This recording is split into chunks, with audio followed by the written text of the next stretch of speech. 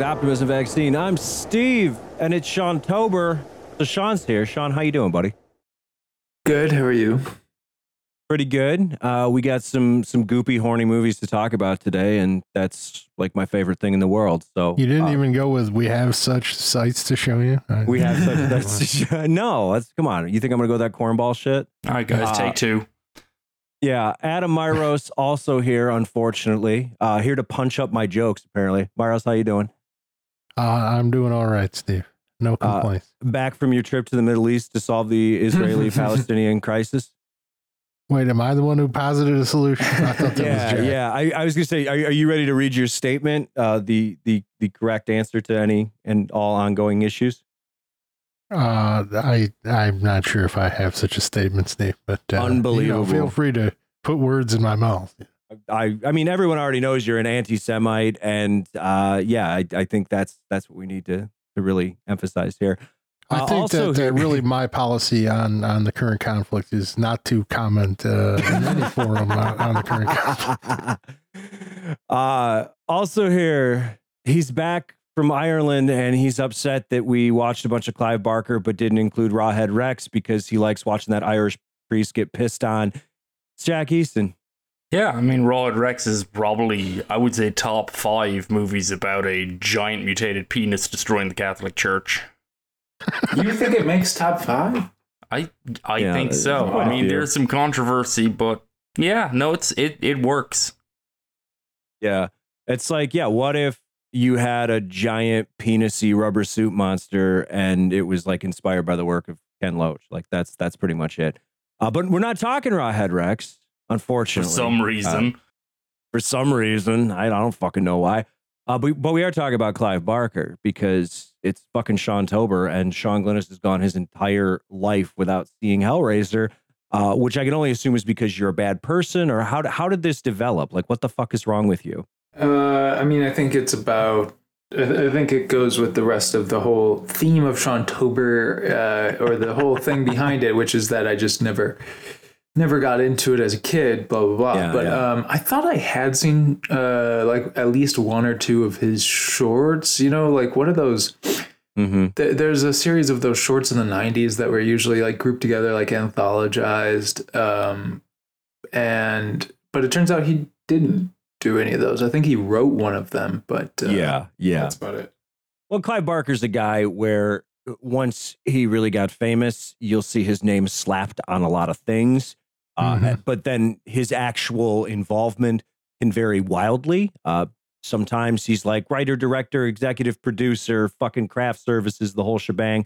Other times they just put his name on a comic book or something, or a mid 2000s first person shooter. Barker's Jericho. What about Clive Barker's Undying? Another banger of a game. Well, he wrote, he wrote The Masters of Horror is what I was thinking of, and he wrote Valerie on the Stairs. But yeah, no directorial. I don't know who I'm thinking of though. Yeah, very prolific guy though. He's obviously English novelist. He's a playwright. He's a film director. He's a visual artist. He's done comic books, produced TV. He's produced feature films. He's done a lot of shit. And he kind of rose to prominence in the 1980s. He published an anthology of horror shorts called Books of Blood. And that kind of got him the rub from Stephen King. And that basically skyrocketed him to commercial and critical success. And that was adapted a few years ago. Mm-hmm, it was, and I don't know a single soul who saw it, but Jack Easton. Jack did. Yeah, Jack Easton. Check your letterbox. He's the one. Jack, you big Books of Blood fan? You know what? I did watch. That's on Hulu, and I watched it one night because I'd forgotten it existed, and I don't remember much about it. I think it was fine. 2 stars. It's like 3 stories with like a little bookend things. It's like one just like the VHS horror series like that, and it's just sort of same rules apply. It's kind of one of those things where, a little bit more care, a little bit more necessity or reason to make it than just having the rights probably would have helped. But I don't remember being terrible. Does it rise to the heights of Brian Yuzna's Necronomicon? I mean, that one I think is more fun, frankly. But Yeah. Well, our buddy Clive, even though lately he's been just executive producing a bunch of shit that we've already forgotten about. Remember how they rebooted Hellraiser last year? I couldn't tell you a damn thing about it. Also on Hulu. Check our Patreon. Yeah, check out our Patreon where we talk about it. And I already forgot, other than I remember not liking it. But anyways, he started off in film, basically creating scripts, helping to adapt his short stories. And this included Underworld, aka Transmutations, which he has disavowed. And I think it's still kind of a pain in the ass to find. I mean, in the era of torrenting, it's probably not. It is getting a 4K release in like a month. Holy shit. Who's putting that one out? Kino, of course. All right. Shout out Kino. That's exciting and unexpected. And then, of course, Rawhead Rex, which is it's a real video store classic. It's got the aforementioned piss scene. It's a load of fun. Also disavowed by Barker because I can't imagine why. I mean, I'm sure it really fucking nails his intent with the work. Oh, for sure. And this is another theme too. It's like a lot of times when his short stories have been adapted into other things, both by Barker himself and others, they usually get twisted around to the point where they're sort of not recognizable. This is a very like Stephen King, like Lawnmower Man-esque situation with a lot of his work. But yeah, Rawhead Rex and Transmutations, those were both directed by his homie George Pavlo, even though I bet they're not buds anymore because Barker was very loud and clear that he thinks they're dog shit. He continues to think that way. And then, of course, another one of his short stories ended up getting adapted into Candyland. But what Candyland? Candyland, Jesus Christ. Candyman, no. Clive Barker's Candyland is quite it's got the fucking, what's the sludgy guy, Goopy or whatever? That guy's fucking terrifying. Man, can you imagine a whole extended Clive Barker Boards of Blood board game universe? Like, this is what Hasbro should be doing, or Mattel or whatever. I would turn up at the cinema for these. That's so like the Barbie movie. We've got the Barbie movie. Yeah, this is the next logical step. No, unfortunately, no Candyland, just Candyman. But in 1987, we get to our first Clive Barker movie, his debut, Hellraiser, which one hell of a fucking debut. Also, Sean, in case you're keeping track, the unifying theme that we accidentally stumbled into is Roger Corman for this month, because Hellraiser comes to us from New World Pictures, believe it or not. This is like, I don't know, it's probably their most successful movie, I would imagine, and one of their last big ones before they sort of dissolved. But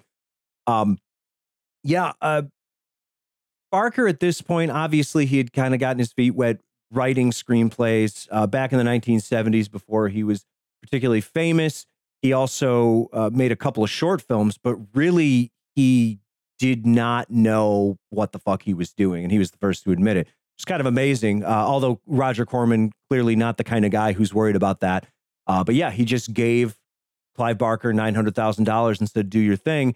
And Barker actually remarked that he, quote, didn't know the difference between a 10 millimeter lens and a 35 millimeter lens, and said, quote, if you'd shown me a plate of spaghetti and said it was a lens, I probably would have believed you. So good place to start from. But because he's such a prolific artist and he had this lack of experience, I think it makes Hellraiser a particularly special movie because in addition to having the hallmarks of a lot of Barker's best work, visually, it's kind of one of a kind. And it plays into what I think is Barker's strength, which is, he's got these big, imaginative, sprawling worlds that he creates. But I think his best adaptations, the stories created from that for film, are ones where you can have kind of smaller, intimate stories inside of this big world, as opposed to having a big fucking world and just the scope sort of outweighing your ability. Nightbreed. Sorry, Jack. We'll talk about it. I mean, I would agree with you. I think the key to a lot, like a kind of recurring element in Barker's work, is this kind of Illuminati almost style interlinking of everything. I mean, his books interlink, etc. And yeah, I mean, it's Nightbreed, unfortunately, is basically trying to do that on a speed run, and that's a problem which we'll get to in due course. Hellraiser, it's much more natural because it's okay to leave things unknown in it. So there's hell. Everyone knows what hell is. So, you don't have to explain too much. And these dudes look like they're from it. So natural connections. Oh, for sure. And Sean, I know that you really connected with this movie because it kind of gets to the heart of a problem that you've run into many times in your life, and that's who do you want to fuck more, your sister-in-law or your niece, right? Oh, I thought you were gonna say puzzle boxes. Yeah, that is an issue. I didn't know. I wasn't prepared to talk about that on this episode. It's okay. We're all about getting raw here, buddy. It's lay it all out. No, it is. It is funny how much this movie stems from a woman having the best sex of her life from her brother-in-law. Yeah, for sure. I mean, that's another. If we're gonna have another unifying theme here, it's Corman, and then amongst Barker's work, I think it really speaks to the power of a good dickin', right? Mm-hmm. It's a classic. Transformative power. I mean, you up the gore, but I mean, one of the things I do really like about Hellraiser, and I consider like cards on the table. I think Hellraiser is a landmark of modern horror, one of the best horror films that's ever been made. I love it. I watch it at least once a year. It's crazy good. But I think one of the things that's really great about it is that there's a lot of extra gore and goop in there, but it is ultimately a real throwback gothic horror film. It's very much a film about like a spooky house and a woman pining for something, you know, trapped in her various different roles and expectations. The only issue, and I mean this is something we're going to come back to again and again, there's many issues in Hellraiser which I have grown to kind of like as odd quirks over the years, frankly, but like the primary issue, and it's something we're going to return to over and over again, of course, is that Clive Barker was really a queer artist. He's gay, and his work is very interested in gay themes, but no one was giving him money to make overtly queer art in the 80s and 90s. It just wasn't happening. So all of his work has to be kind of laundered through somewhat often banal, stilted, heteronormative romances and couplings. And Hellraiser has that to a certain degree too, but I think it works better than some of his later works because the passion of this illicit romance between Julia and Frank is actually, this works. You know, this is understandable and comprehensible as a forbidden thing, and you can view it through a queer lens, you can view it through any other lens. It still holds up as kind of a universal theme. It becomes more of a problem with something like Nightbreed, where it's like, frankly, at the center of it is two incredibly white bread man and a woman that you couldn't possibly give a shit about, and we're supposed to follow them through all this stuff. So yeah, I think this is one of the issues with Barker that returns repeatedly, is the kind of like the lack. You know, there's always the queer elements are there and they're fascinating, and in Hellraiser and more so than ever, because I mean this is a film that was heavily informed by the Cenobites, heavily informed by body modification subcultures. Talk that like the members of the band Coil, who did the original score for this, which is a really cool, really weird electronic industrial score. It's really beautiful. It's up on YouTube if you ever want to listen to it. And honestly, I think it's probably correct they changed it for a more traditional orchestral score, which I also think is great. It's rare that a movie gets two really interesting, good scores. But you know, the members of Coil who were in those subcultures gave Clive Barker magazines about like extreme body modification when they were hanging out, and that was something that he became interested in, as like this idea, I guess, of, you know, molding flesh and transforming the outer self, and obviously this fosters a community of like-minded individuals who aren't going to get desk jobs in corporate America, and that's kind of informs this entire exercise. But of course here it's just played out for horror. It's just kind of like icky, gross stuff.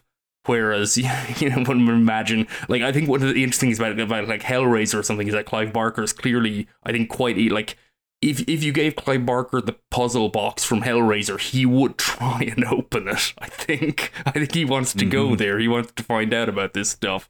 But then, you know, for the regular audiences, everything comes back to like boring man and wife kind of dynamics, and this is a recurring theme of his work, unfortunately.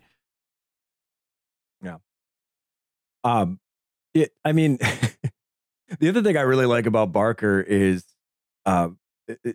just especially in Hellraiser, the way that he plays up kind of the melodrama within the normal ass heterosexual relationships here. And I love the relationships in Hellraiser because part of this feels almost like a contemporary Lifetime movie. You know, it's just this, the frigid stepmom and the daughter who knows something is up and that she's, cheating on her husband and all this other shit. It just happens to be tied to a group of, I don't know, interdimensional sadomasochistic demons who want to rip your flesh off. So it's a fun marriage of two things that I really, really enjoy. So, Sean, I guess like seeing this for the first time, did you have any idea what you were dipping your feet into with this? In my mind, I kind of always conflated this and another legendary horror film of the same era that I still have not seen, Lawnmower Man. And this is not Lawnmower Man. So I sometimes go, oh yeah, this is the one with VR in it. And I go, oh wait, no, that's Lawnmower Man. That's actually Hellraiser Part 8, if you want that. I thought it was 7 was Hellworld, but it might counting? Be 7. I'm just counting. How many are there? Oh, there's at least 11 at this point. Jesus. There's 11 and the reboot, I think. Mm-hmm. Wow, yeah. And that's Clive crazy. Barker's not really had. Yeah, no, I mean, ultimately, like one of the funniest things is that Hellraiser. I think this very distinctive chamber play gothic romance film has somehow spawned a franchise, and it is so completely dissimilar to Nightmare on Elm Street or Halloween. As a franchise vehicle. Yeah, there's not really like a haunting bad guy. I mean, as you've kind of talked about, the like bad guy is like there's a sense of romance there. It's not like this guy's coming to get me. Yeah, no, it was very Pinhead. Ultimately, he wasn't even named. I mean, the Cenobites, I guess. Yeah, it was. Yeah, no, I mean, he became lead the lead Cenobite in this film. Yeah, he became. I think because the image was so strong that he just became the new Freddy Krueger, basically. Right. Yeah, it's very much one of those franchises where it's just repurposed scripts. Like these aren't even spec'd as Hellraiser films. It's just like we had this laying around. People really dig Pinhead. We're gonna just reconfigure it around this framework and slap it into the video market over and over again. Ironically, I think outside of the first 3 or so, Hellraiser 5 was the first repurposed one, which Scott Derrickson actually was his first film, and it's not terrible, honestly, as a movie. It's entertaining enough. Then I think ironically the next original, like actually written as a Hellraiser movie, I think might have been the infamous Hellraiser Revelations Part 9, which is the one that they like made in like 3 weeks start to finish because they were going to lose the rights to the franchise. And honestly, they may still have pirated something out of another one. That's a really bad movie if anyone wants to watch just the worst thing imaginable.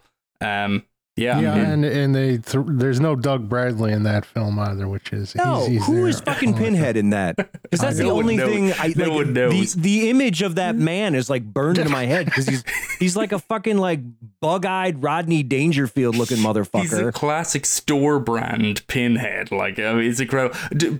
Doug Bradley said he offered to be in the movie, and he says that the money they offered him wouldn't even buy him a reasonable fridge, so he said no. Like, it's not worth sitting in the chair for the makeup for that. So, which is fair. Yeah, that'll do it. Yeah. I mean, just the context of Pinhead kind of rising to the same level as like a Freddy Krueger or a Jason Voorhees or a Michael Myers. I think it's just a product of the era that Hellraiser was produced in, where you kind of had to have your franchise character. But it's kind of funny that in the golden era of slasher films, where Pinhead kind of gets lumped in with all these other characters, could not be further from that. So that's why it's always fun when someone gets to watch Hellraiser for the first time, and then you slowly watch the realization that they're like, oh, this is not what I thought it would be. This is one of those pervert movies. Yeah, one of those leering pervert movies. Yeah, I think that honestly has a lot to do with the mystique. Is it's hard to like even describe the foundational like nature of this film and like what S&M is in popular culture. Like, it's somehow a lot of it stems from fucking this perversion of it, What's really funny, like a really funny thing that someone mentioned to me, and I wasn't aware of this. I haven't fact checked this through, but apparently in the earlier draft of the film, Frank and Julia like spanked, like did some spanking, like at a sex scene, and apparently that got cut. That was too much in the fucking S&M horror movie. Like all the strips of ragged flesh was fine, but it's like a man and a woman spanking. It's like, nope, can't do it. Sorry. From Clive Barker, noted homosexual artist. And just again coming back, like this wild filtering of the material. Like it's kind of amazing that Hellraiser, I think, comes out as strong as it does. Maybe that any of Barker's work comes out as strong as it does in film. Like in a real kind of, I guess, message to how film is truly built around people who have money and often have the most anodyne tastes. It's amazing we have any good ones.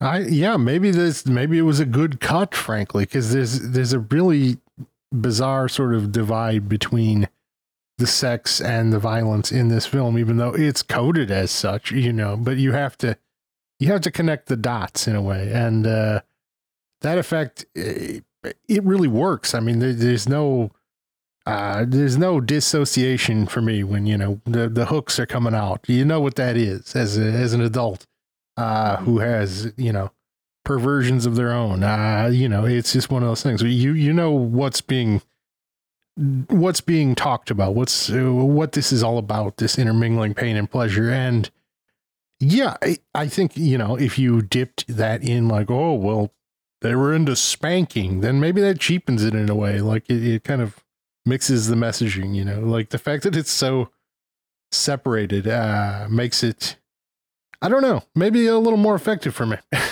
Yeah, I mean, it wouldn't be the first I'm a big fan of Roger Corman's studio meddling in this movie. Yeah, I mean, and then some of the pushback they got from Ratings Board. But they did say in the Ratings Board, I mean, there's with the Hammer murder originally had far more blows when the poor bastards they bring up to the attic, and they edited it out, and they ultimately I think they might have actually sent a thank you letter to the British Board of Certification, claiming that by trimming the scene it was actually way worse. So it wouldn't be the first time the editing kind of like picked it up, and would also, I think, maybe go in with Clive Barker being, like you say, it is remarkable how legible and coherent this film is, considering Barker was absolutely like, he shouldn't have, by all rights, he shouldn't have been given the money to make a movie. He shouldn't have been a director. There should have been someone else on set with him showing him what to do.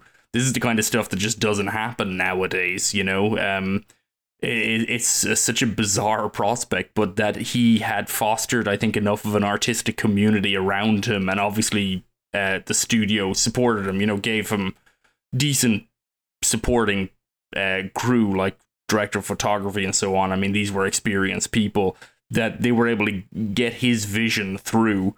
But yeah, very kind of a strange thing. I mean, the movie has a very odd lilt to it, and there are certain like key changes. Obviously, it started out as the Hellbound Heart, the novella that it came from, and in that, I mean, Kirsty was originally was another adult who was had designs on Larry or whatever. I think his name was Rory in the novella. There was no Larry. And then she got turned into his daughter in this, which kind of changes the dynamic significantly and kind of de-sexes part of it, because it's no longer, it used to be a love or like rectangle, I guess, in the Hellbound Heart, and now it's been trimmed to kind of a love triangle with a kind of virginal daughter somewhere in the middle of it. Although it's interesting because she does have a boyfriend and he's a bit of a useless piece of shit, which I guess features into a larger theme within the movie of like just ineffectual men. Larry is just kind of a useless, oblivious idiot, and Frank, for all his failings, is at least believes in something. It just so happens to be awful, but it's something. There's heat there. So yeah, there's a lot of kind of moves. A lot of people, like, their problems with the movie, and I do understand them, are like, Kirsty is not a fascinating character to be kind of grounded in as kind of the audience's perspective person. Her whole experience of being guided in feels a little bit away from the central drama. But I don't know. I think it's all just like, the strange necessities of kind of hammering this into a semi-commercial film, which then ultimately led to an incredibly commercial franchise. It's such a bewildering trip considering the initial ingredients. Yeah, I mean, it's a fascinating thing to watch, knowing what it became, because so much of it is like the Cenobites are not in the fucking movie. The puzzle box is not in the fucking movie. It's all like it's in the last 20 minutes of the thing is when all of this iconography takes place, and really the bulk of this film is this sort of chamber play where this corpse is rising from the dead by being fed, these philanderers, and that's really the meat of this film, and it is so foreign to what the franchise became. Yeah. Oh, totally. Which is like, minute 5, somebody's opening up the fucking puzzle box. I think too that one of the things this film's benefit is classic Corman meddling.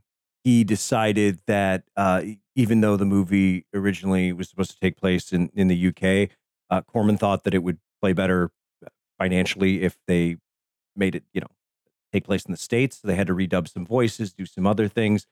But they did a really fucking shoddy job of it. So I thought it took actually place in the UK. Yeah, exactly. No, it's supposed to be in like New York City.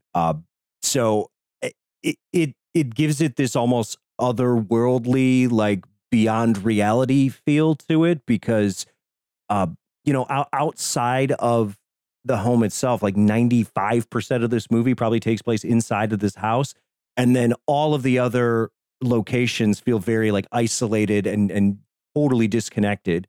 And then on top of that, you're told on a few different occasions that, oh yeah, they're, it's New York, Brooklyn, blah, blah, blah.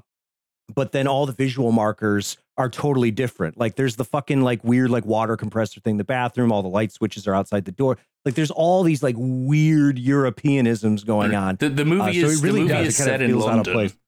It is set in London. They move from Brooklyn to London. Yeah, but I note that they said like this couldn't be worse than Brooklyn, right? Yeah, I assumed UK because the wife is UK and they keep talking about coming back, and also every man she brings back to their house looks like Phil Collins. So I'm like, that's got to be. But only one of them has a British accent. Yeah. No, there's a weird transnationalism to it with them.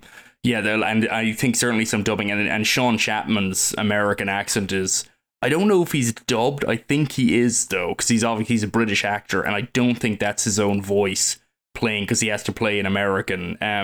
But it is set in London. I mean, Kirsty is walking down by the London docks, which are totally transformed at this point, but I guess reminiscent for all fans of The Long Good Friday will recognize the general vicinity of that.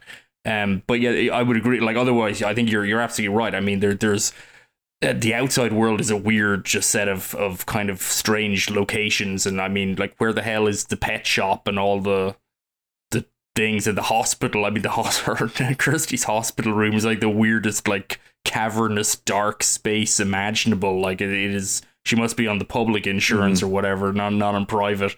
Like this goofy shit throughout. And then of course you have the weird Orientalism thrown in at the start too, with the elderly gremlin selling Chinese man who gives the box away to people, which is very much a marker of its time. It's like, we're the most unknown things, China. So, off they go. Minor quibble, I suppose, at this point. All removed in the remake. So they ironed out it. they fixed it by making sure there's no wrinkles and you will never think about the movie ever again after it finishes. Yeah, that's good. Aren't the Cenobites like space aliens or something in that movie? I don't even fucking They're just remember. super rubbery. They just, I don't know, man. It's like, it was irking me more and more, because I mean, watching a bunch of Barker's films, like really all 3 of the films we watch for this podcast, I'm struck by like Clive Barker, as there's very clear queer overtures through all of them, and none of them can make them explicit. They all have to be sublimated through a kind of a heteronormative kind of framework.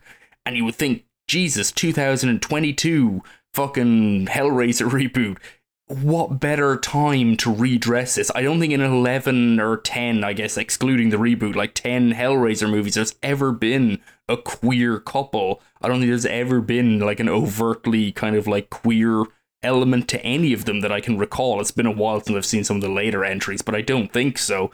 You know, so that reboot, what better time? And there's one gay couple who the film isn't about. Is literally they're over, like, they exist. The reboot acknowledges that gay men exist, and sometimes live with each other, and then they disappear because the movie isn't about them. And it's like just such an absolute just shit show of a thing. I mean, there's lots of other things wrong with the movie too. Like, for example, the reboot is mostly about drug addiction, but it doesn't understand why anyone would like doing drugs, which is wild in a franchise that is all about, you know, pain and pleasure and forbidden sensations. Yeah, incredible missing of the mark there, and it's not like they didn't. I don't even know if you can call it a remake. We'll just call it the newest entry in the franchise, because to call it a remake is. I think a reboot probably, because it's basically just it's Hellraiser but without the baggage, effectively, of all those sequels. And it looks new and shiny, but it's just you know, you had 30 years to fucking figure something out, and they didn't figure out shit. It's just incredible. Whereas, again, the original, for all of its flaws, I just think is a fascinating film and a beautiful looking film. It's just got the wonderful shadows, and every time the light pours through the cracks in the old walls and everything, there's this incredible mystique to it. I think it's just a remarkably just interesting, curious film, which, you know, is what brings me back to it over and over again. And just the iconography, man. Uncle Frank is fucking incredible effect, but just the Cenobites are just such an enduring thing that they all get their fucking nicknames. You got the Chatterer, you got Butterball. I guess that people don't really have a nickname for the lady, but Steve and I always call her Vagina Neck. Yeah. I have a feeling some people call her Deep Throat, which is the same thing, but I think I think officially she's just Lady Cenobite. Yeah, female Cenobite in this. Female Cenobite, nobody really has there. There you go. Yeah, I mean, for people of our age, and I don't know, Sean, if you had this too, but like, I mean, Pinhead staring back at you from the video store wall felt like a key image for everyone. Everyone knew Pinhead, even though no kids watched Hellraiser movies. Like, they were like, Hellraiser was way beyond what anything parents will let you watch Halloween. They don't give a shit. There's nothing really in it. There's some boobs. That's about, like, that's the worst part of it. And then, like, a stabbing here and there. But, like, Hellraiser is like genuine adult content, effectively, because it's about romance. So you can't let kids watch that. So Hellraiser, like Pinhead, always had this great mystique to me, and it's such just a powerful image. You know, it just looks scary. It really looks scary, where every other horror movie doesn't. And Sean, I know I shamed you earlier for not seeing this one, but I think another thing that is significant too is because of the type of content that is in this movie and how, you know, it was initially given an X rating for explicit sexual content and this, that, and the other thing. This is not a movie that typically aired on like cable outside of premium channels. Like, it wasn't like, oh, it's Halloween night and I am, you know, watching some cable channel and they're playing all of the, you know, Friday the 13th movies or all the Halloween movies heavily edited, because you could do that. Hellraiser, you did not fucking play. Like, it was never on TV. It was just sort of this thing that was off in the distance, like it was kind of like untouchable to you as a kid. Which added to the mystique. And if somebody, you're right, because if it's not on TV or whatever, like if it's not easily accessible, then you have to really be into shit and you have to like go looking for it, right? Or like finding a way to access it. But if somebody had told me that Clive Barker was a queer filmmaker, I would have watched all his stuff years ago. I would have read everything, because that's just, you know, I'm an ally. But I didn't know that until this. It's so sad. Damn. Myros actually had the exact opposite reaction when he found out. He was pissed that he'd watched all of his work because he's a bigot. But, you know, it's whatever. Anyways, Sean, let me frame this up for you. If pain and pleasure are indivisible, would you say Nightbreed is your favorite movie? Okay, so chronologically, it goes Hellraiser, Nightbreed, Lord of Illusions. Yep. Yes. I think this was his big swing. Like, oh, Hellraiser was a success. Here's a bunch of money, and this happened. It was not successful. Yeah, and it still isn't. This is. I don't know. It was kind of hard. It's kind of hard because I watched Nightbreed and Lord of Illusions back to back. So, I have different thoughts on between them, but they both feel so full of like tangents that like they just go down. Where like Hellraiser, it was kind of nice to watch it last, honestly, because it's just like a straight line. It's just kind of like focused on this one thing. Even though, the Cenobites sort of come in and cloud up the narrative, not in a bad way, but add, a different world. Like Nightbreed and Lord of Illusions to me are just like full of like other worlds that he's introducing. And Nightbreed is just, the problem with Nightbreed is that one of my least favorite things was like, if we think about horror as stuff that like, a lot of people's dads watched, that you would get into it that way, or maybe, not get into it that way. One of the things my dad watched, because he didn't watch horror movies really, or at least not until maybe we went to bed. He watched a lot of Sci-Fi Channel back when it was SCIFI. And I always thought that was the dumbest shit ever. And Nightbreed was like, having your dad just watch Sci-Fi Channel for way too long. Like Farscape or something. Yeah, exactly. It's Farscape. And then even trying to contextualize or like, how the fuck do you explain this to someone? It's just like, oh, it's like spooky Narnia, and there's all these different monsters, and one of them's like a horny porcupine, and the other one looks like C-tier McDonald's mascot Mac Tonight, and then it's just a fucking lot. It feels like it's 2 hours of exposition. You sum it up as it is literally, it's gay Star Wars, and that's what it is. I'm assuming did we all watch the director's cut of this? There's 3 cuts. There's the theatrical, there's the 2 hour, and then there's the how there's much the time do you have on your hands is being built up and is now up to 3 hours and 20 minutes. Yeah. Because I think it's interesting because so I'm the only one who did this, and I don't recommend anyone do this unless you're already familiar with it and enjoy the material on some level. I did watch the 3+ hour Cabal cut, and I've got to say, and then just before this podcast, I watched the theatrical cut, which I've actually never seen before. I'd never watched the original version, which was actually the version that was available for 24 years, I think, was the only version available. The director's cut was only recreated, I believe, in 2014. There were earlier versions of the Cabal cut, the extended, longer version kind of circulating on VHS and stuff, but Clive Barker's version had never been restored. And essentially, Sean is completely right about this movie. Like it absolutely has some of that air of like sci-fi bullshit, and it's too much exposition, and it's all tangents, and I couldn't disagree with any of that.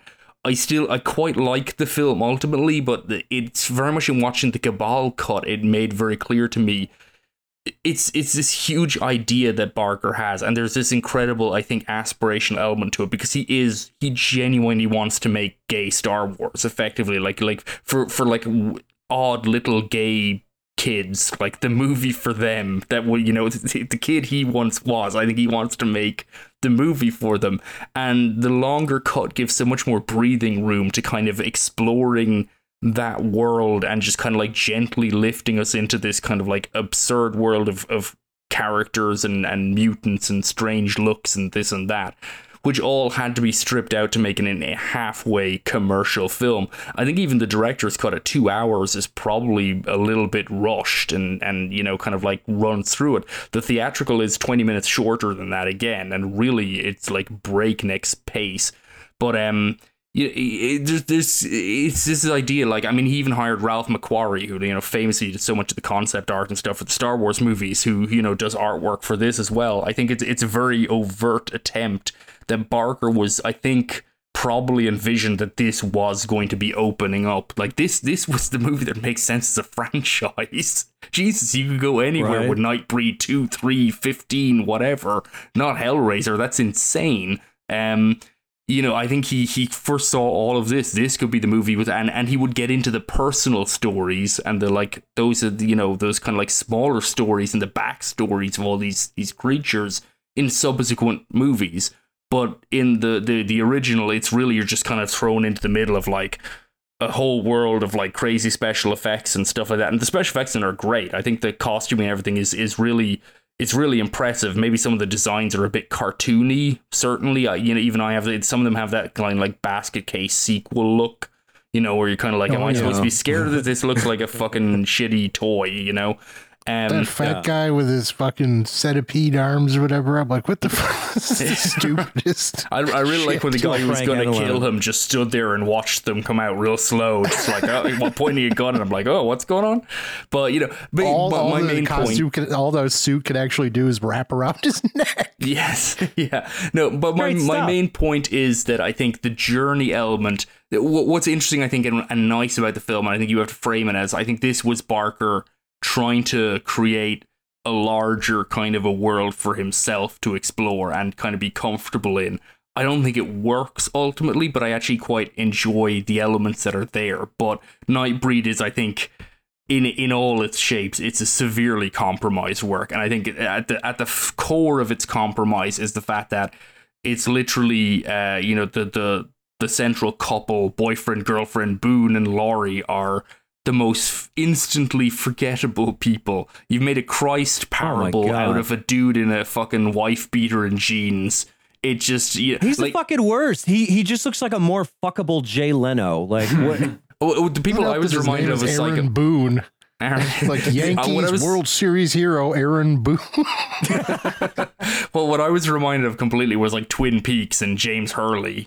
Like that's who he is. Like James was always cool, and it's just like, no, if there's a weakness in Twin Peaks, that's the James being cool one is a little bit, you struggle with it on, particularly within season 2, where it's like, let's follow James, and it's like, maybe don't, could we not for a bit, please?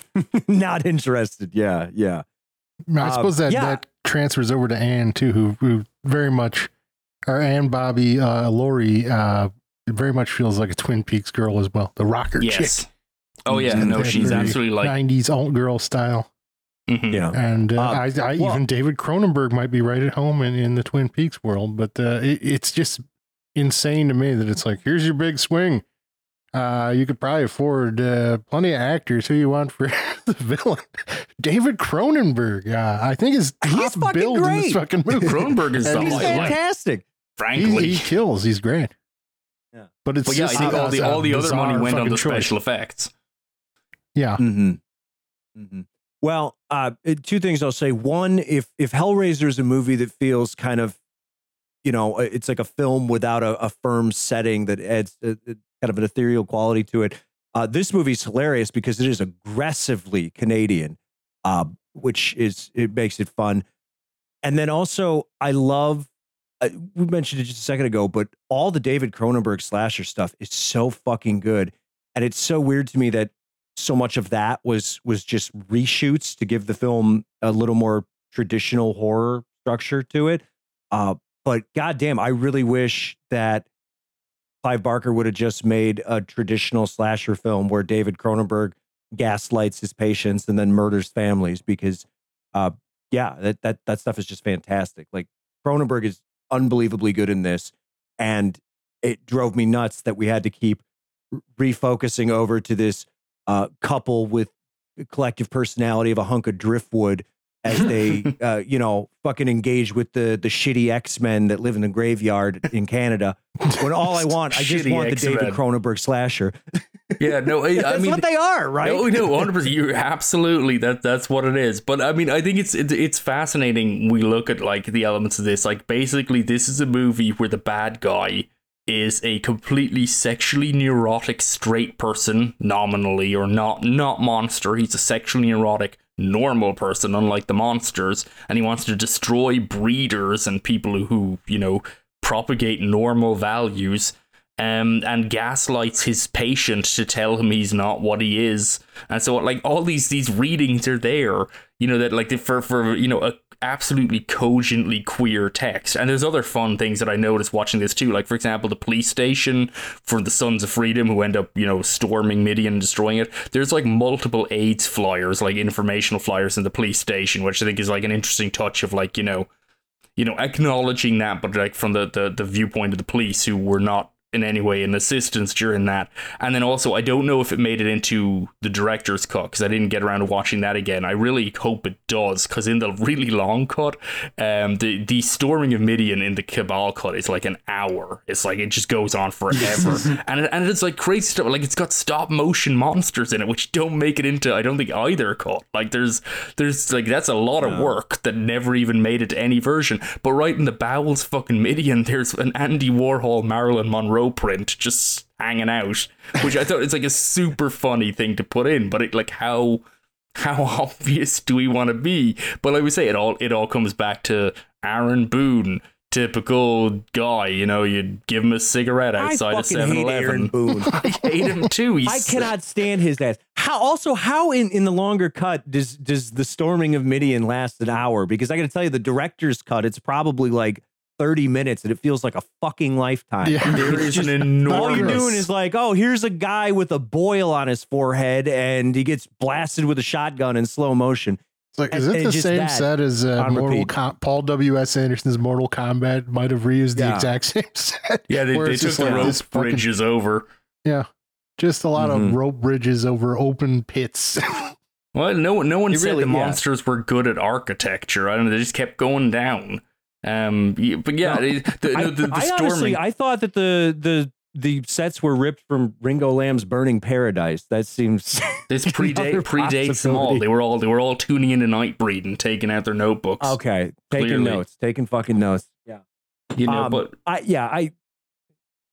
Go ahead, Jeff. Yeah, well, I was just saying, like, you know, you have these, like, there's all these elements, and there's also the priest, of course, who is, you know, disillusioned and finds his strength resolved to destroy the labeled queer community that he's also becomes part of. There's all these, like, great jabs at basically at like straight culture, at like all the like these points within, you know, that we're used to, you know, self-loathing gays, all, you know, with the priest religion and all of this stuff. There's all these fun things in it, and I don't think there's no real way, I think, and ultimately Barker couldn't find any way to properly lay it out in a movie. And so what you really have is something like the Cabal cut, which was reconstructed from like 2 different work prints, and it's so much footage, and obviously the pacing is glacial and it takes forever to get anywhere, but I don't know, in a sense it does actually communicate, I think, better what Barker, like, it makes me understand maybe for the first time what Barker was really aiming for in his scope for the whole thing.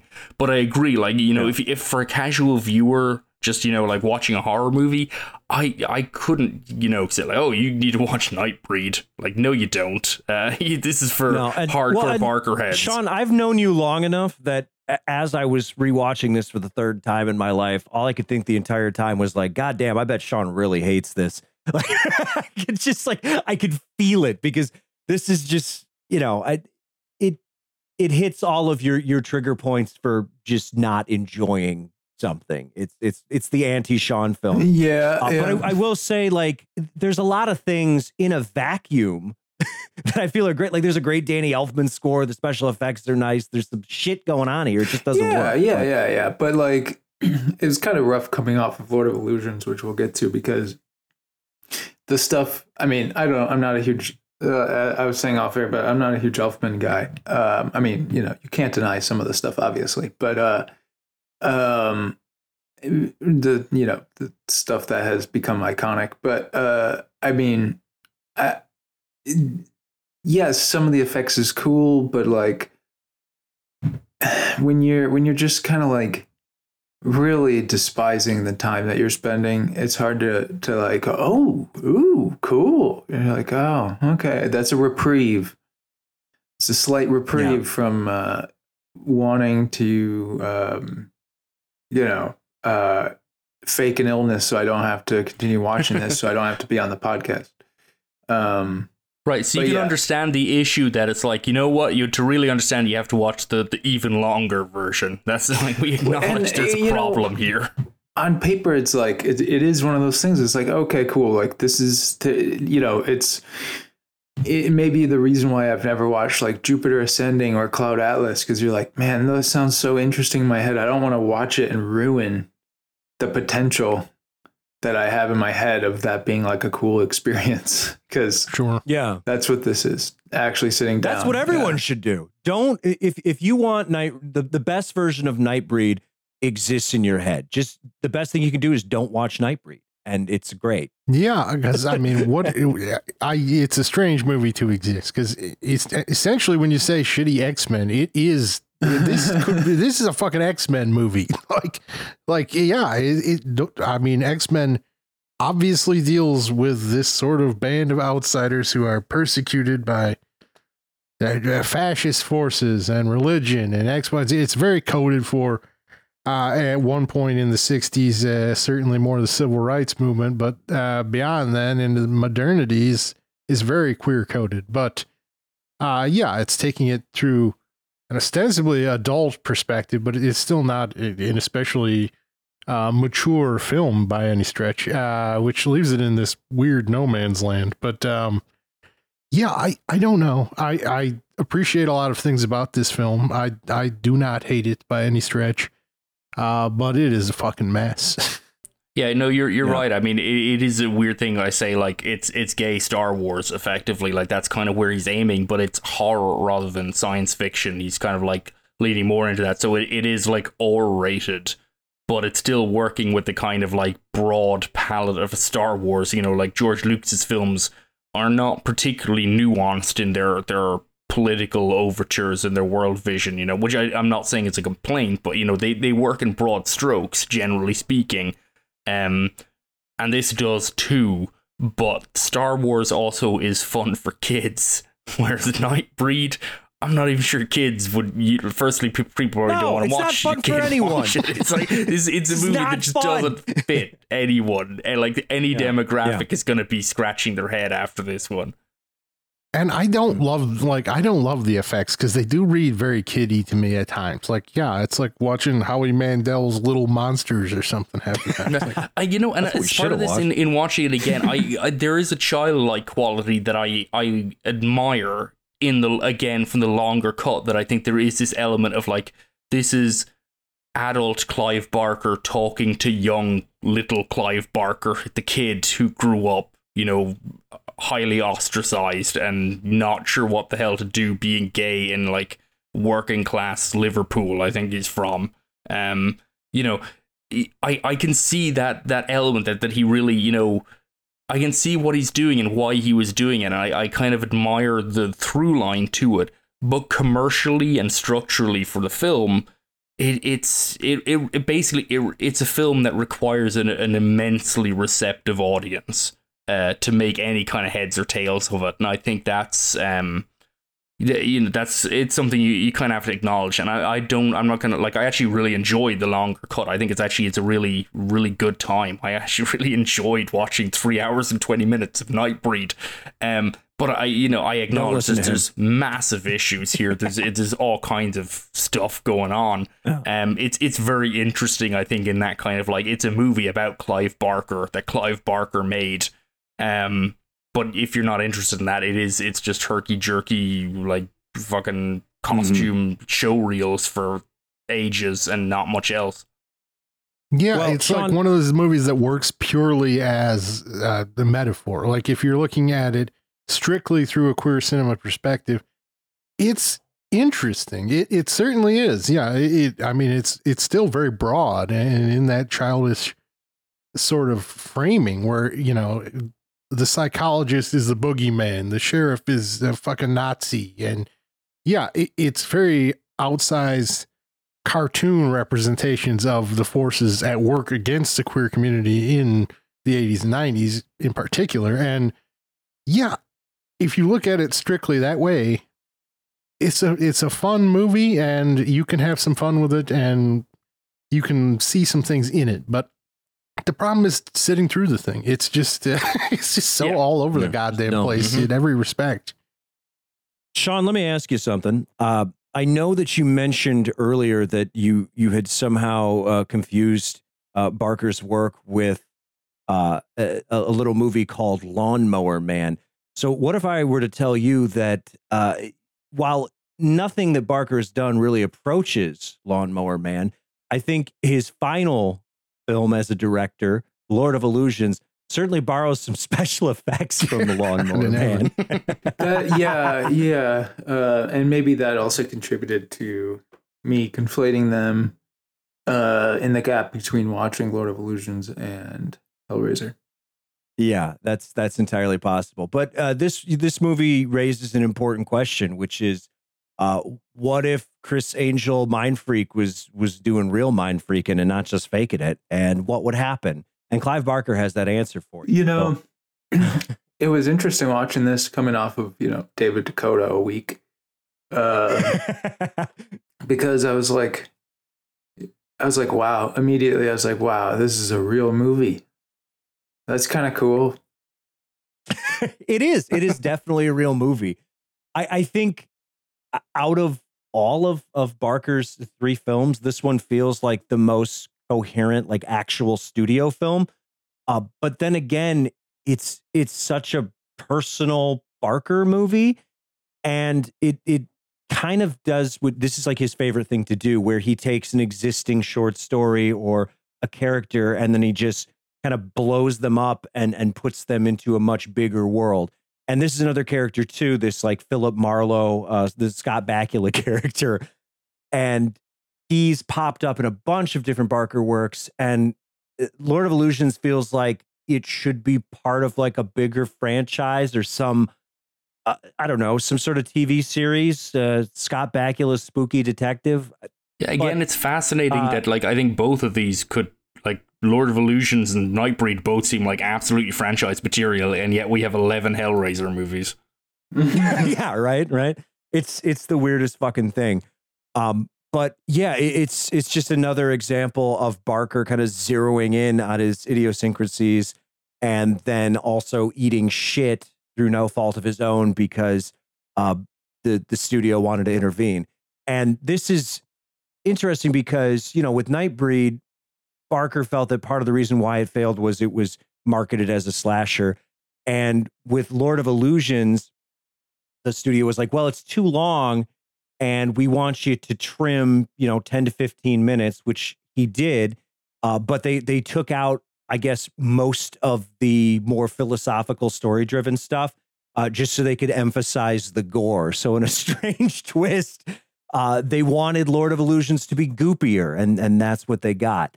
But yeah, this is one where I guess I sort of lumped it in with a lot of studio horror from the era and never really gave it a second thought. And I feel like this is probably Barker's least loved movie.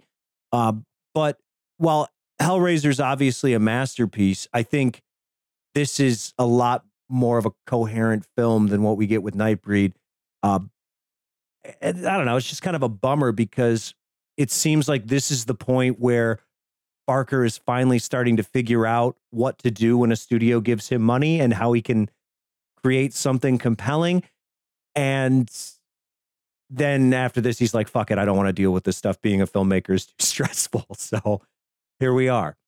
Yeah, I mean, I really enjoy Lord of Illusions too. I think it's got, I think, really fun qualities, and I think this is, I totally agree. This is on paper by far and away the most cogent of his films. It really fits. I mean, he spun it as a Chinatown meets The Exorcist. You know what I mean? That's very much what it is. It's a neo-noir, sun-soaked West Coast neo-noir with supernatural elements.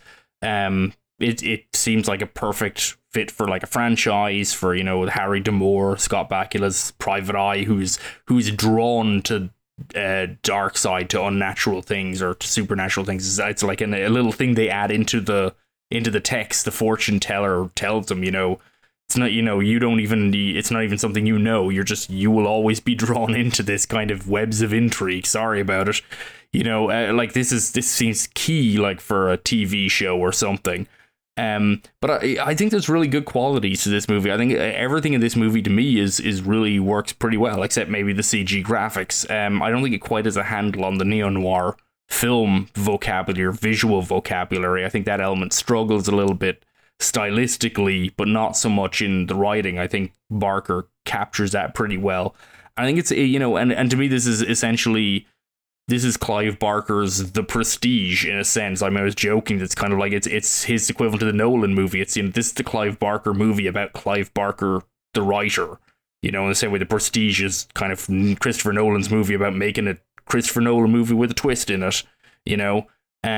It's a movie about that gap between illusion and magic and what kind of, the nuts and bolts versus where the imagination carries it afterwards and so on. I mean, it's got these nice little nudges and winks within it.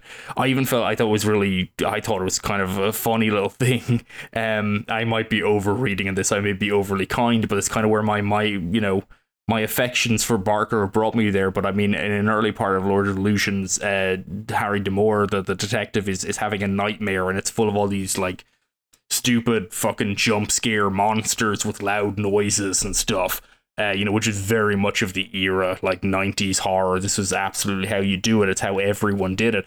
And he wakes up suddenly from this nightmare and just goes, Jesus. And it's almost like Harry D'Amour is sick of his dreams being edited like shitty 90s horror movies.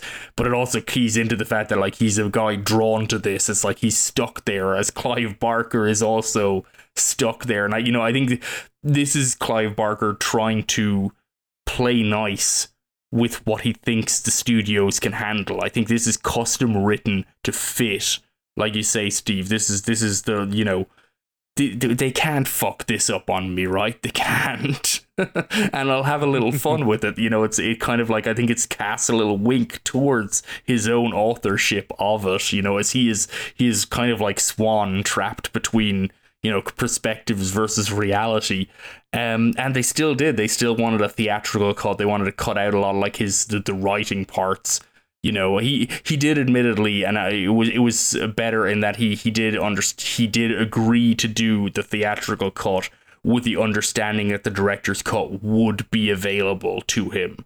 So he at least got that, which he did not get on previous films. So, it didn't get a theatrical release, but the director's cut of this, was understood he could release it later on, and it's on, whatever Blu-ray edition you buy now. But yeah, I think it's a film that's full of like, it's just a very satisfying horror movie to me. It's full of cool shit and lots of gore and fun stuff. I quite enjoy it. It's got a good mandrill. It does. It does have a good fucking mandrill. No one knows what happens to it because apparently the animatronic that was going to show its murder didn't work. So they just don't mention it again after a certain point. Damn. I love that. Yeah, I think my issues with this movie are no fault of the movie's own, really. It's just the era. Like, I just struggle a little bit with the way things looked at this time, as we say, edited like a shitty 90s horror movie. But yeah, I was comparing it when we were talking earlier to In the Mouth of Madness, where it's sort of a movie that maybe has some of Carpenter's strongest ideas, and I think that's similarly true in Lord of Illusions, but it doesn't look right. It looks wrong to me. It just doesn't feel like prime Carpenter. It's got the 90s stink on it. And this definitely has that in spades. This is a very 90s film. And I think the other thing, similarly, Daniel Van Bergen is excellent in this film, but it's one of those things where he's fucking Mr. Krueger in my mind and nothing else ever. Yeah. So it's just like you're watching this fucking guy who's supposed to be like Satan and Charles Manson merged together, and I'm just thinking like Krueger, and it's just, yeah, absolutely. It's the first thing I thought. He's like, yeah, it's like Darth Maul Krueger. I mean, he does have a really good look prior to getting, buried and gut just hanging out is awesome. Fuck yeah. He looks like homeless Big Lebowski. I'm really, really enjoying it. Like if I was going to be a cult leader with some magical powers, I too would forgo all personal hygiene in favor of just being a fucking slob piece of shit. So yeah, nothing but respect. Uh, yeah, I don't know, Sean. Watching this, clearly it's trending in a better direction for you than Nightbreed. But I'm just curious about your thoughts on Lord of Illusions, because this is, I don't know. I don't think this one has many champions. I mean, I liked it. I think the issue is I don't know, my attention, or not attention, but my interest just started to wane again as it starts to get a bit bigger, and away from Scott Bakula. But I mean, I love the effects in this one. Like you were kind of trying to bait me into saying for Nightbreed, like the stuff here is like, oh, like I'm on board. I'm on board. But as it gets just a little weirder, like that's the thing. Like, you know, in concept, I want to see the filmmaker who's too weird for success or whatever, you know, made his name with this movie that's franchised and everybody loves, and then just kind of does this like stuff that's straight from his head. But so in theory, Lord of Illusions is a movie I really appreciate, and I did enjoy watching it. But at the end of the film, I was just kind of like, it lost me. No, that's fair. That's fair. But it's cool. Like I would watch Lord of Illusions. I would sit down and watch again. And I do like that sort of like noir thing to it. And I get what Adam's saying with In the Mouth of Madness, which is a movie I love. But yeah, I don't know. I don't click with the Barkster. Me and him just aren't on the same wavelength is the issue, even though Hellraiser is awesome. Like I really liked Hellraiser. I don't know if I made that clear enough, but yeah, he's not. No, he's not I think guy. It's totally reasonable. Totally reasonable. But because I think you can love Hellraiser as much as you hate gay British men, Sean. So it makes it is interesting. I think this might have been an off air. But I had no idea that he had anything to do with Candyman, because you were talking about how this fits in with movies of this era in many ways, and that's definitely one that I was like thinking about. What was Candyman, like 93? Yeah, it was 95. I think it did the same year, or maybe it was 93. Maybe it was a little earlier. Yeah, there's definitely stuff, person exploring this strange area type of thing, like going into this area that they're unfamiliar with, kind of thing that reminded me, and just the look of the film that's marked by an era, but yeah. No, that's fair. Something I think that struck me in this, I just want to point out, is that I feel like this is also Clive Barker's weird ode to Italian horror, because the house out in the middle of the desert seems very much like Suave's The Sect, and then the guys getting buried in sand and stuff seems a lot like Fulci's The Beyond. So just something that struck me, because I don't see a lot of... I don't see a lot necessarily of movie influences within Barker's other work necessarily, I thought of obliquely. I thought of like Jali in Hellraiser. This idea of this woman bringing men somewhere just so somebody else could kill them, and then I was thinking of the Persona. I was thinking of Persona in the when she's kind of like when it kind of goes avant-garde, like cutting with the TV and the rose in the hospital room. But I mean, that just might be me and Les Barker. I think certainly the giallo is based off of Gothic architecture. They share very similar antecedents there. Sure, like an A to C thing. Yeah.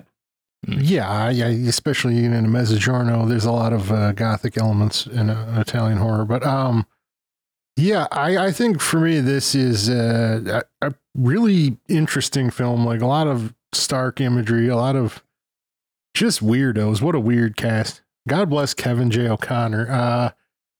It's a strange thing, and I kind of like it a lot. I did not much care for it when I'd seen it earlier, but This viewing, it won me over a great deal, even though it is, again, it's got the 90s stink. I really struggle with this aesthetic in a way that, but I don't know. I think this is one of his stronger films for sure, as writer and director. And I think it is definitely worth like seeking out. This is, yeah, it's just a strange one. And I think you end up saying that about a lot of mid 90s horror when it is like Barker is most successful to me when he's not trying to make a functional movie or doesn't like when Hellraiser. Yeah, if you look at it from like a screenwriting perspective or something like that, it's a broken fucking movie. Like it really is structured horribly, and that works to its tremendous benefit, like frankly. And this movie tries a lot harder, and Nightbreed even more so, perhaps, to be a movie for people. It's trying to be successful, and the more he veers toward like trying to make what Hollywood thinks is a movie, the less successful things get. And I think that is a great problem with the climax of this film that you're describing too. Is it just is like, what the fuck do we need this big action whole business? Like, who gives a shit about it? Like, it's just, I think that's well put. Maybe that's why it's like, it doesn't feel as much like coming straight from the id that this last, the climax, it does. Maybe it is too much of him trying to do something that he thinks people want. Yeah, it shouldn't have an action climax, frankly. We don't need this like Raimi cam zoom it out of a hole and you're like, okay, what the hell is this? Like, yeah, I mean, I do wonder if Barker's a victim of success. Yeah, everything building up to it when he's emerging and his followers are like fucking kneeling on this glass and he just fucking aces them all. And you're like, fuck yeah, this is going somewhere really interesting. And then it's like, no, it's going to an action climax with him standing over a bottomless pit for some reason. It's interesting that we called Nightbreed sort of his gay X-Men or whatever you were calling it, because Jean Grey is in this one. Jean Grey is in this. Yeah. It's his shitty X-Men, not his gay X-Men, but I mean, Yeah, I think it was a hell of a get in this one to get Famke Janssen just prior to GoldenEye. It's funny in the behind the scenes, Clive Barker is talking about Janssen and says like, I think she's gonna be a star, and it's like, cool. And he also he says something I thought was really funny. I mean, she was, for a while she was like, recognizably famous, but I guess she never took off as much as maybe Barker thought she should. But I thought it was really funny because he does also say in that same making of documentary that he thinks she's really good for the role because he reckons men would like go out of their way for her, which is a fantastic gay man insight when you look at Famke Janssen in 1995. You're like, oh, you think? Yeah. Well, it's a hell of a way to make her look like the fucking most beautiful woman on earth just by surrounding her by all these fucking weirdos. Even Bakula's kind of a weird looking leading man. He's got such a distinct oddity. They give Bakula a tramp stamp, which is amazing. Yeah, I do like that. I mean, this is Bakula at his most fuckable, but like he is just he's an odd choice for this one. I think he does a great job. Good looking guy, good performance, but he's a distinct looking. He's not like traditional Hollywood handsome. He's got like a weird fucking nose, and it's just everyone in this movie looks strange. You got Vincent Schiavelli. It's just a cast of weirdos, and then plop down Famke Janssen, and it's just like, whoa. Yeah, that's good. It's a smart move. Well, I think we should probably wrap this one up pretty soon, boys. I mean, if you're someone not named Sean Glynis, you should probably check out some more Barker. Once you get beyond Hellraiser, shit gets a little bit fucking weird. But if there is one, lost gem here, it just might be Lord of Illusions. That's the one that needs you to revisit it. Don't keep going back to the Nightbreed well like me and just continually pulling up nothing. Sean, what are you putting over this week? Oh, that's difficult because I haven't watched a lot since going to Koto mode. Besides rewatching 22 Jump Street, but the only thing I've watched is The Thing and Killers of the Flower Moon. If listeners of this show don't know about either of those, you should check them out. Probably worth checking out. Yeah. Yeah, those I think that's totally reasonable. Or 22 Myros, Jump Street. Or 22 Jump Street. Hey, why don't you put over the way that Jonah Hill talks to women? I hear he's great at that. Myros, what are you putting over this week? Spider-Man 2. I mean, yeah, it's the only way I've been spending my Sam free time the last time. Well, that's good too, but no, this is the return of the gamer god. Here for all you hot gamers in the audience, you need a fix. Play the game that everyone probably already bought the day it came out. But yeah, a lot of fun. I'm having fun with it. It's eating my time, so I don't watch movies. Instead, I just play Spider-Man 2. Jack, how about you? What are you putting over this week? Well, Adam suggests something that's fun, so I'm going to go the opposite direction with a really great film called In a Glass Cage. It's a Spanish film from 1986, the feature debut of Agustí Villarronga, and it's not fun, but it's amazing. It's a really fucked up story, basically kind of thematically about Spanish complicity and Nazi war crimes, etc. But it's basically a movie about child sex abuse and murder, kind of framed a little bit like a thriller, like an Argento De Palma kind of joint, which shouldn't work on paper, should be absolutely reprehensible based on that description, but it is a very severe, thoughtful, potent piece of filmmaking. It's really, really remarkable. I was kind of blown away by it, and it's not a film I've seen come up a lot. People don't mention it a lot. So yeah, In a Glass Cage, you can get it on. I've been seeing it a lot. I've been seeing people bring it up a lot. Among your circle of friends are just into that. That's you might want to check yourself. You may be in danger. Well, Sean, let me ask you something real quick before I do my put over. Are you when you play like NBA 2K, do you ever like create a player or anything like that, or do you just kind of play with the established teams? Yeah. I mean, my created player is just hit 97 on the ranking, and he's a perennial MVP with gray dreads and a beard. Wow. Okay. I was gonna ask if you modeled him after yourself or anything. Yeah. But, yeah. Gray dreads and a beard. That makes sense. Well, the reason I ask is because I'm putting over. I've been playing Cyberpunk, and they just released the 2.0 update, and I'm enjoying myself. And one of the things I noticed is when you create your player, there's a bunch of different dick options that you can go through, and a genital slider.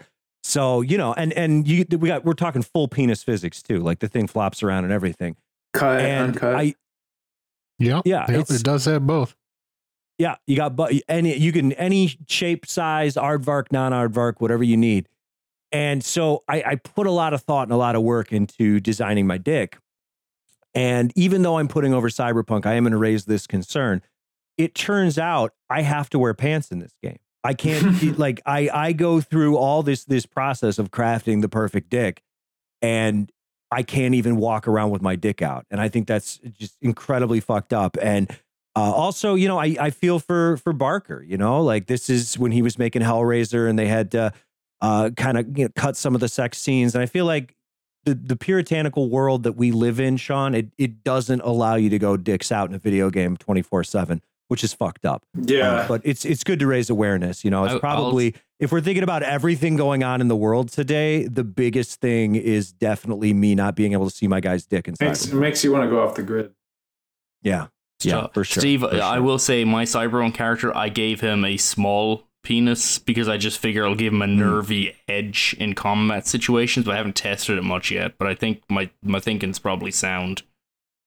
Yeah, it makes sense. That makes sense. Probably not too nervy. We'll find out.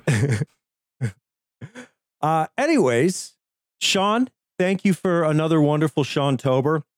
I hope you had some enlightening experiences, particularly watching all the shirtless himbos and leeches. Already thinking about next year. It was worth it for Tom Ritter alone. Tim Ritter? Tim, yeah. Yeah, but you call him Tom. It's kind of your little thing you guys got. No, I'm sort of his Jerry, yeah.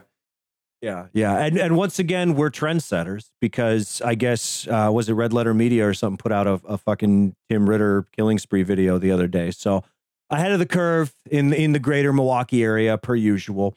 But hey, if you enjoyed Shawntober, if you enjoy the podcast, if you just enjoy things in general, why not look at the description of this podcast and click on the link that will take you to our Patreon? And why would you do such a thing? And the answer is because podcasts cost money, and we need money to do podcasting.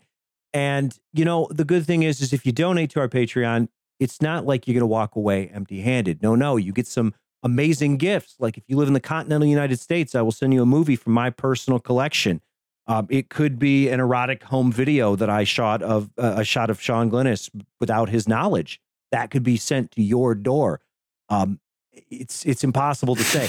I've been hearing, Sean, and this is just all rumor and innuendo, but I've been hearing that there is a pretty wild sex tape of you literally just going for hours to the tunes of your Big Mouth Billy Bass, which hangs above your bed. Is that true? Yep, it just keeps moving. Yeah. And you haven't lived until you've got a VHS copy of Sean thrusting to a fish singing "Don't Worry, Be Happy." Did you put a camera in the Big Mouth Billy? I did. Yeah, it looks like it's the sensor for him to kick in to take me to the river, but it's actually a small camera that I have a live stream of. So yeah, all of your bedroom action is now on the internet. For Sean fans out there, just DM me. I'll give you the link. Anyways, so you get a movie if you donate to the Patreon. In addition to that, you get access to our Patreon feed, which is a bunch of old written and recorded stuff exclusive to Optimism Vaccine patrons. And then, of course, we do new episodes just for patrons on a kind of a haphazard schedule, but we do our best.